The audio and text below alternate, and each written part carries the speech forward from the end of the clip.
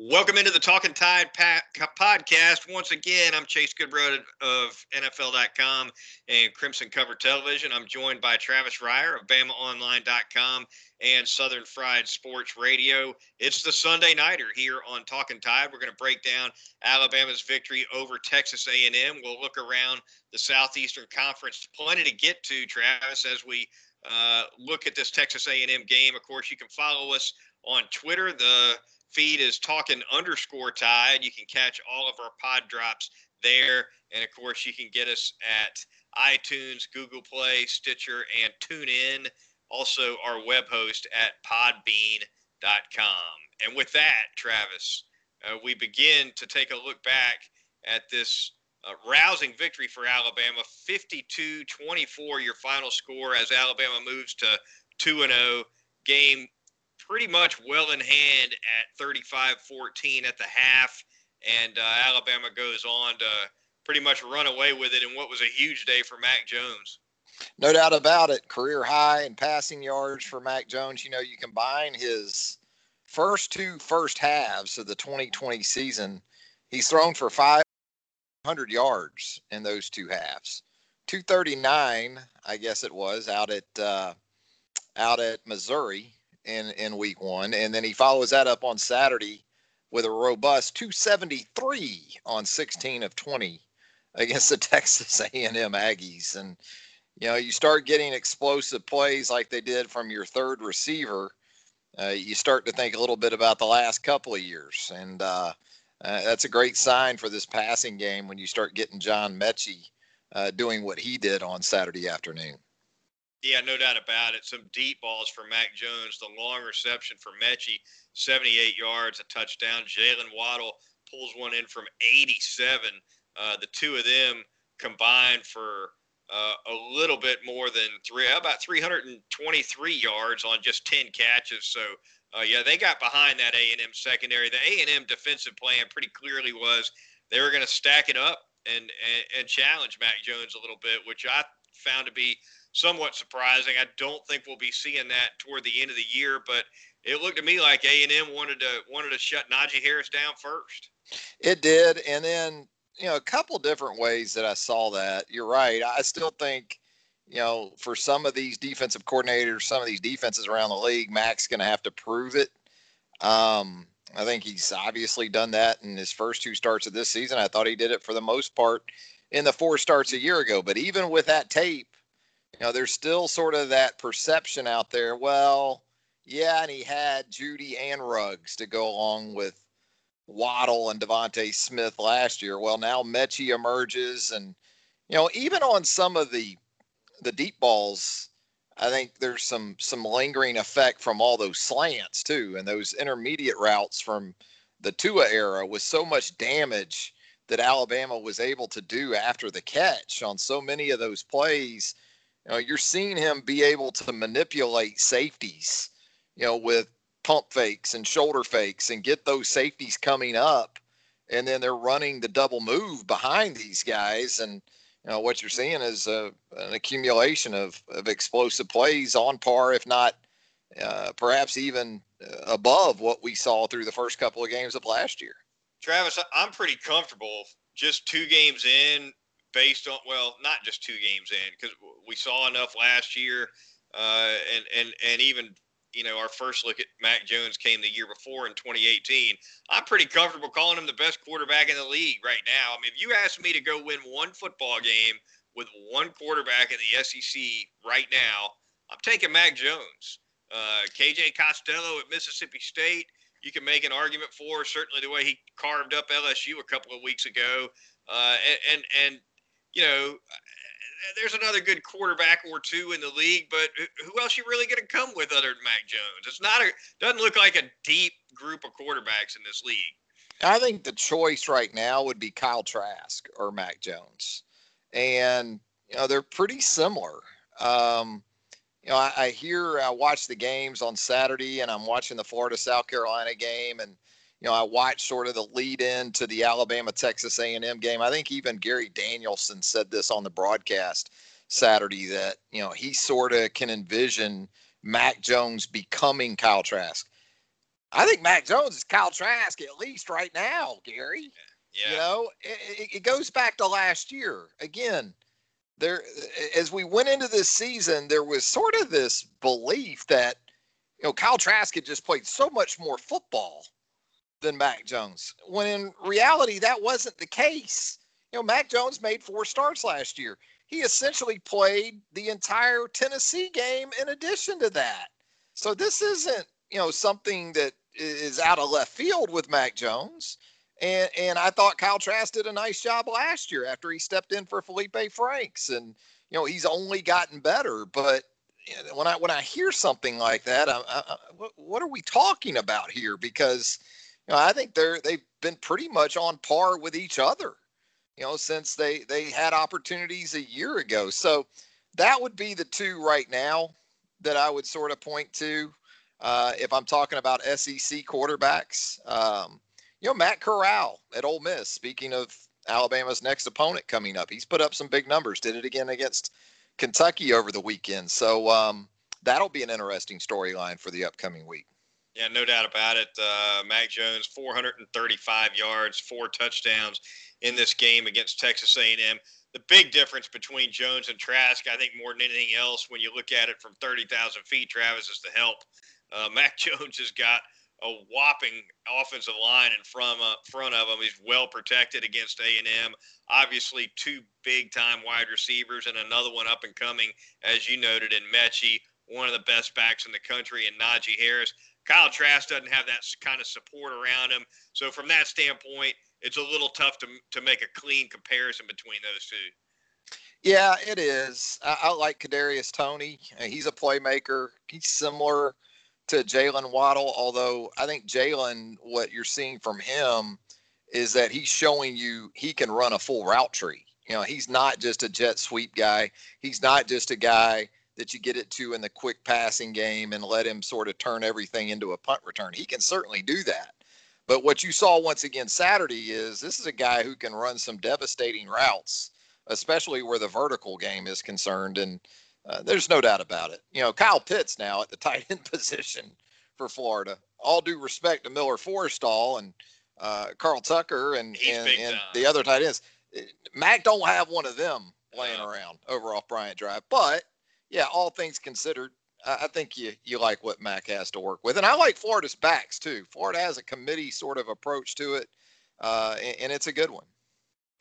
Yeah, Kyle Pitts, definitely a big-time tight end. He's got a bunch of touchdowns this year. Hurt South Carolina in the red zone this past week. So, yeah, for sure, he's a guy who Trask is going to be able to lean on throughout the season.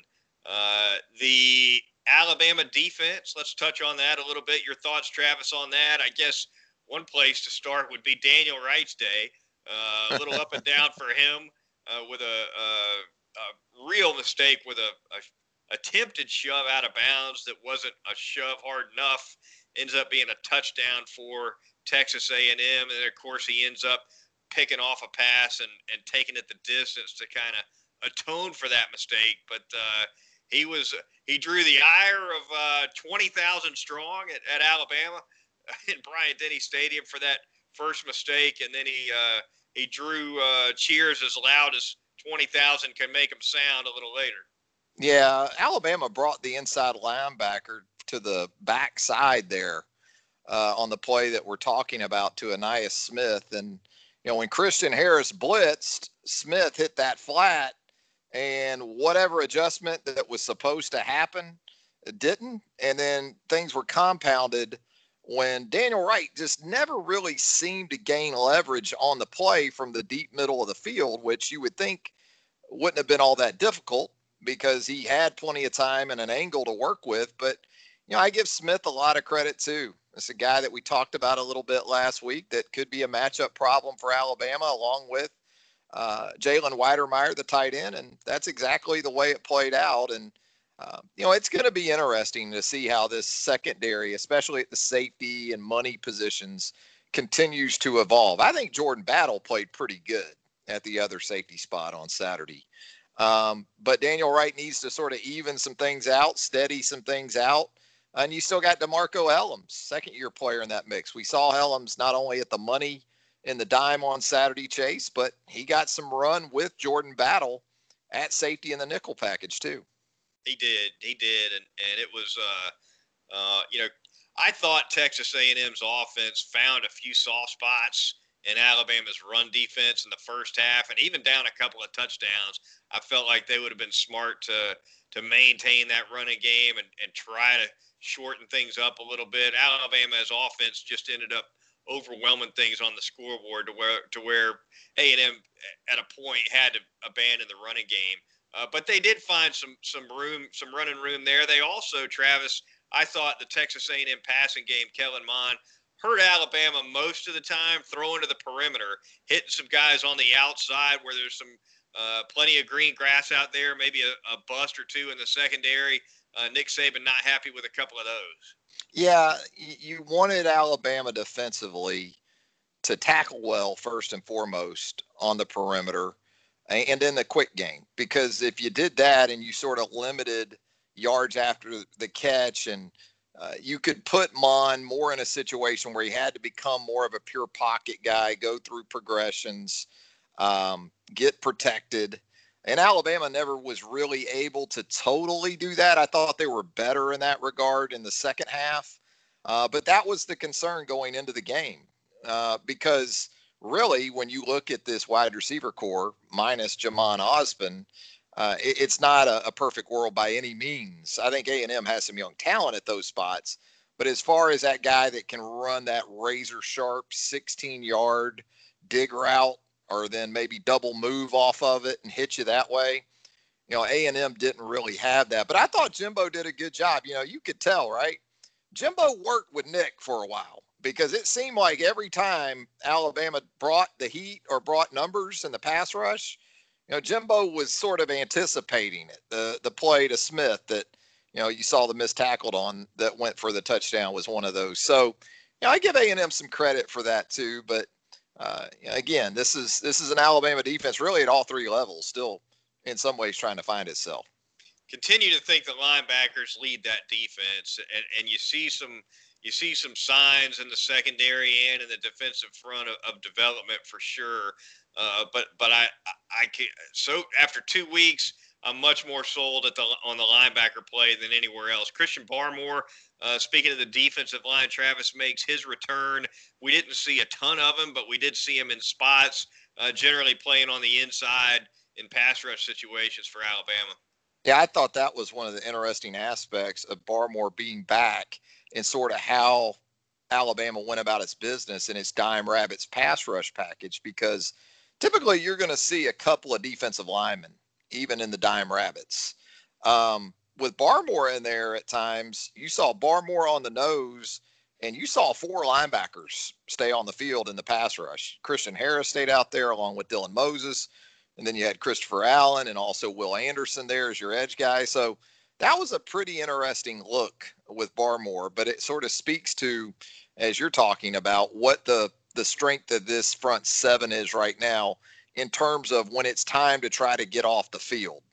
Their best opportunities right now, at least, are going to come, with those kind of guys in those packages. And even with that, Alabama still struggled at times to get, organic heat, as I like to call it. That's basically a 4-man pass rush. And got to the point where something I haven't seen a lot of in the Nick Saban era is safeties, 2 safeties coming up the A-gaps on sort of a dog blitz.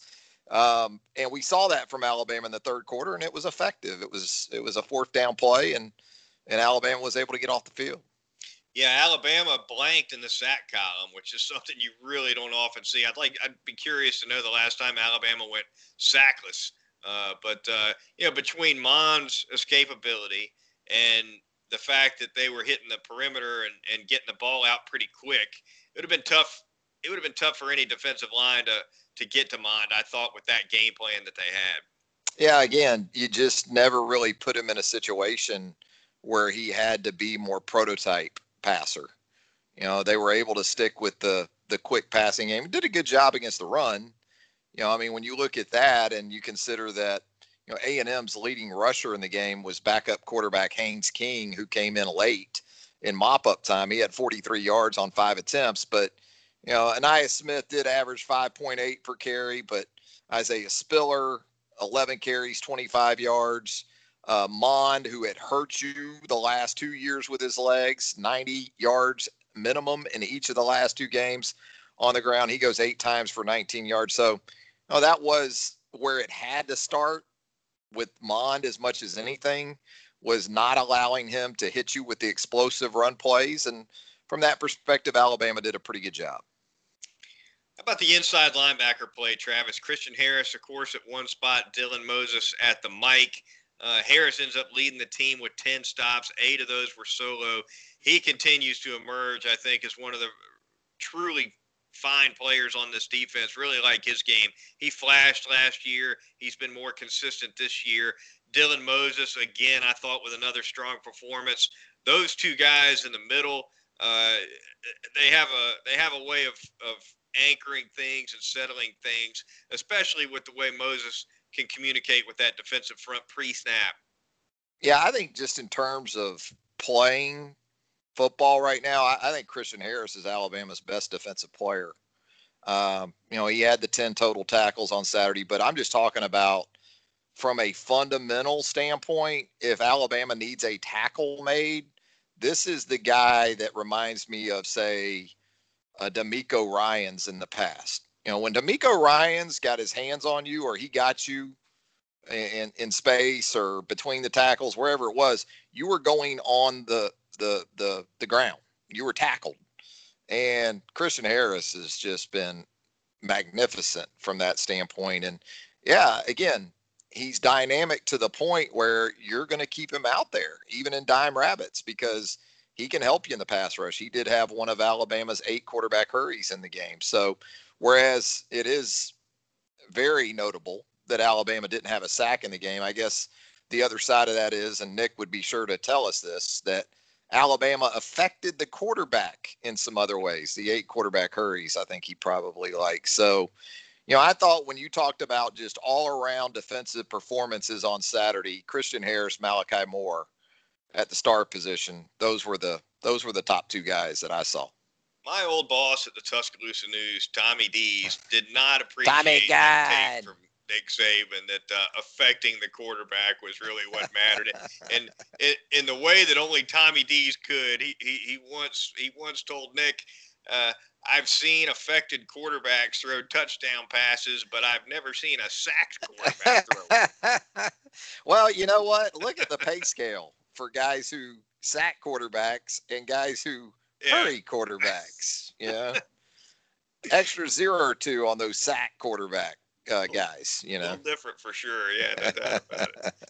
The Talking Tide podcast at podbean.com, iTunes, Google Play, Stitcher, and TuneIn. We're going to thank a couple of sponsors that keep us on the air really quickly, starting with North River Dental Associates and former Alabama football player Dr. Jack Smalley. And the job he does over there at North River Dental is just outstanding. Whatever your dental needs might be for you, for your family, he's where you need to go.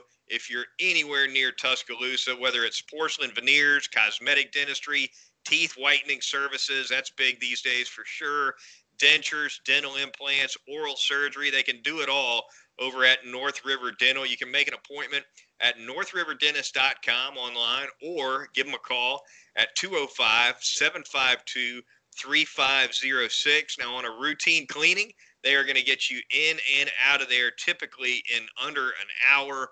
And they do a great, great job. It's a clean facility. They're great with dealing with the insurance people. And they'll remind you about your appointment any way you might want to know, whether it's a text message or an email, a phone call, however you might like to be reminded that twice yearly cleaning is coming up. They'll get you taken care of over at North River Dental Associates. I'm going to tell you about Southern Ale House out there at 1530 McFarland Boulevard North. Chase Goodbread and myself on Friday of game weekend made a lunch trip to Southern Ale House. Always great stuff there. Goodbread likes that burger. He's been getting that burger a good bit when we go to Southern Ale House. I can't blame him. It's outstanding. A Yardbird chicken sandwich kicks a little butt too, by the way.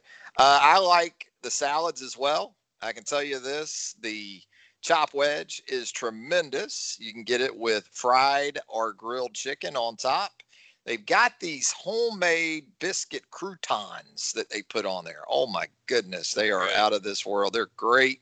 They do the thick cut chopped bacon. It's not that old school fake bacon bits that Joanne Ozella used to put on your salads, and you'd get them stuck in your gum line and they'd be there for at least a couple more birthdays or so. No. It's the actual thick cut bacon they put on those great salads as well. Great stuff at Southern Ale House, 1530 McFarland Boulevard North. Also want to tell you about our good friends at Heat Pizza Bar, downtown Tuscaloosa at Government Plaza, where on Sundays, by the way, it's all day happy hour prices at Heat Pizza Bar. So in addition to those great pizzas, you can check out that full bar. They've got the craft cocktails. They've got the craft beers. They got your favorite domestics, imports, you name it. Heat Pizza Bar, downtown Tuscaloosa at Government Plaza. Sounds like we might have to head over there for a Sunday night podcast. Yeah, I think we might have one of those on the horizon, perhaps at some point. Talking Tide podcast at podbean.com, iTunes, Google Play, Stitcher, and TuneIn. Chase Goodbread and Travis Reier with you, and you're going to carry it on to look around the Southeastern Conference the week that was on Saturday, October 3rd. Couple scores we'll hit on, Travis. I guess Auburn, Georgia, the one to start with. The Bulldogs, 27-6, the final score over AU. Matchup of top 10 squads, number 4 versus number 7. Auburn is not the 7th best team in the country. They did not look good at all. They did not. They got bullied, really. They got pushed around. If you saw the game Saturday night, there were some questions about Georgia's ability to run the ball after its performance against Arkansas in week 1. And, you sort of anticipated some of this, right? Differences between teams between week 1 and week 2. And I'm not just talking about teams looking better in week 2, but some teams, like one I'm sure we're going to talk about in Mississippi State, appearing to take a step back. LSU, it was Vanderbilt, but LSU looked better. I thought A&M actually looked better in losing by 28 to Alabama than it did in winning by 5 over Vanderbilt. So it was one of those kind of weeks, but that was a sort of old school line of scrimmage game, which it could be similar to that here in Tuscaloosa in a couple Saturdays when the Georgia Bulldogs come to town. And Georgia was just better at the point of attack. Stetson Bennett continues to be a pretty amazing story at the quarterback position for Georgia. And, even with Chad Morris coming in there and joining Gus Malzahn with that offense there at Auburn, just a couple of Anders Carlson field goals. That's not going to make the Auburn fans all that happy. By the way, Gus Malzahn now 0-7 on the road as head coach at Auburn against Georgia and Alabama. Yeah, some talk that we might have seen JT Daniels, the transfer from USC, in this game, but Bennett took command, and it remains to be seen if he's the quarterback throughout the year. But for now, JT Daniels still kind of waiting in the wings, Travis. He is, and Stetson Bennett's going to try to keep him over there. I don't know how long he can do it, but I'll say this, and you said the word. I thought Bennett, in terms of commanding that situation from the outset, he was very impressive. And, Georgia loses a guy like Lawrence Cager at the wide receiver position, but you still have George Pickens there. A couple of other guys looking like they're going to step up. But I thought the real story of the game was Georgia's offensive line pretty much having its way with an Auburn defensive line that we know had a couple of major pieces to replace from a year ago. And then the Georgia defense. We look around the Southeastern Conference right now at some of these quarterback performances, especially passing game performances, and we kind of ask, where's the defense? Well, there's a defense in Athens, Georgia. And I think right now, when you look ahead to the upcoming Saturday, Tennessee at Georgia, and Tennessee right now is a top 4 team in the SEC, in my opinion. And so that ought to be a great game. It has potential, at least, to be a really good football game over in Athens this Saturday. Yeah, I mistakenly thought Missouri was going to be a little more competitive with UT. They were not. 35-12, the final score there. Tennessee off to a 2-0 start on the season. You mentioned Arkansas, Mississippi State. What about Sam Pittman, Travis? Getting the first win in the league for the Razorbacks, I believe in their last 20, is what I heard. Since 2017, put it that way. Long time. Yeah. Time. Yeah, it's been a long time, and it wasn't a long time for Mississippi State fans to champion the Pirate, Mike Leach, after that upset at LSU. And look, this is kind of the way it goes with Mike Leach. Mike Leach will have some great wins, I'm sure, and it'll be a lot of fun, and he'll say some quirky, nutty things at the press conference every once in a while, and everybody will get a kick out of it. But this is part of what you get with Mike Leach, too. There are going to be wins that are of the head-scratching variety, like the one against LSU, and then there are going to be losses from time to time, like the one we saw against Arkansas. Pretty interesting with Felipe Franks. For the second time in 3 years, he quarterbacked a team to a win in Starkville. It was Florida in 2018. Comes back with Arkansas on Saturday night and gets the job done with the Razorbacks. Ole Miss 42-41 over Kentucky in overtime. A blown PAT having a factor there. And, of course, Kentucky had a little early celebration going into the end zone that didn't turn out so well. Ended up getting dragged down from behind and then fumbling on the goal line. It's one Kentucky probably could have – one of them could have, should have for Kentucky, Travis. No doubt about it. And, when you're in a conference exclusive schedule, that's when you got to win at home if you're Kentucky. And so it adds some juice, though, to this Alabama Ole Miss game coming up on Saturday evening over at Vaught-Hemingway.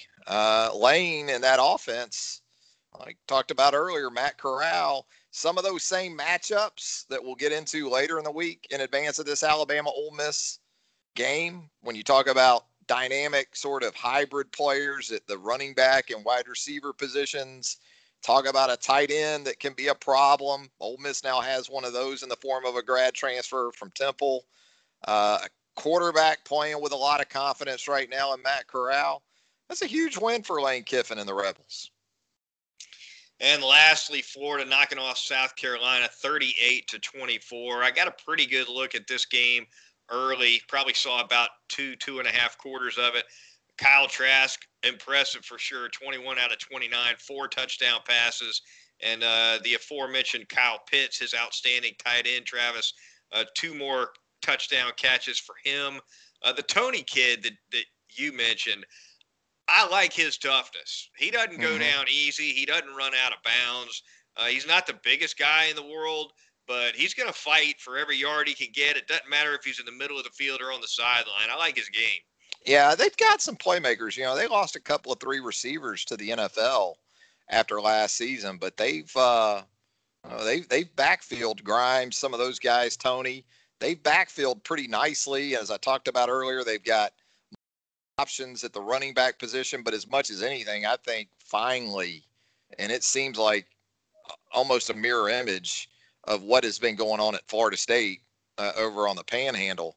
Offensive line play over a couple of different coaching staff tenures was a real problem at Florida, and I've been as impressed by their guys up front early on as anything else. But that's a team right now that I think, like some other teams around the league, defensively still trying to get some things sorted out, because South Carolina, even late in that game, had an opportunity to make it a touchdown game there late, wasn't able to get in, but offensively, Trask and that group looks very good.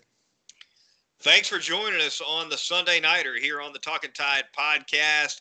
Join us midweek as we preview Alabama's forthcoming game against the Ole Miss Rebels. For Travis Reier of BamaOnline.com and Southern Fried Sports Radio, I'm Chase Goodbread of NFL.com and Crimson Cover Television. We will talk to you next time.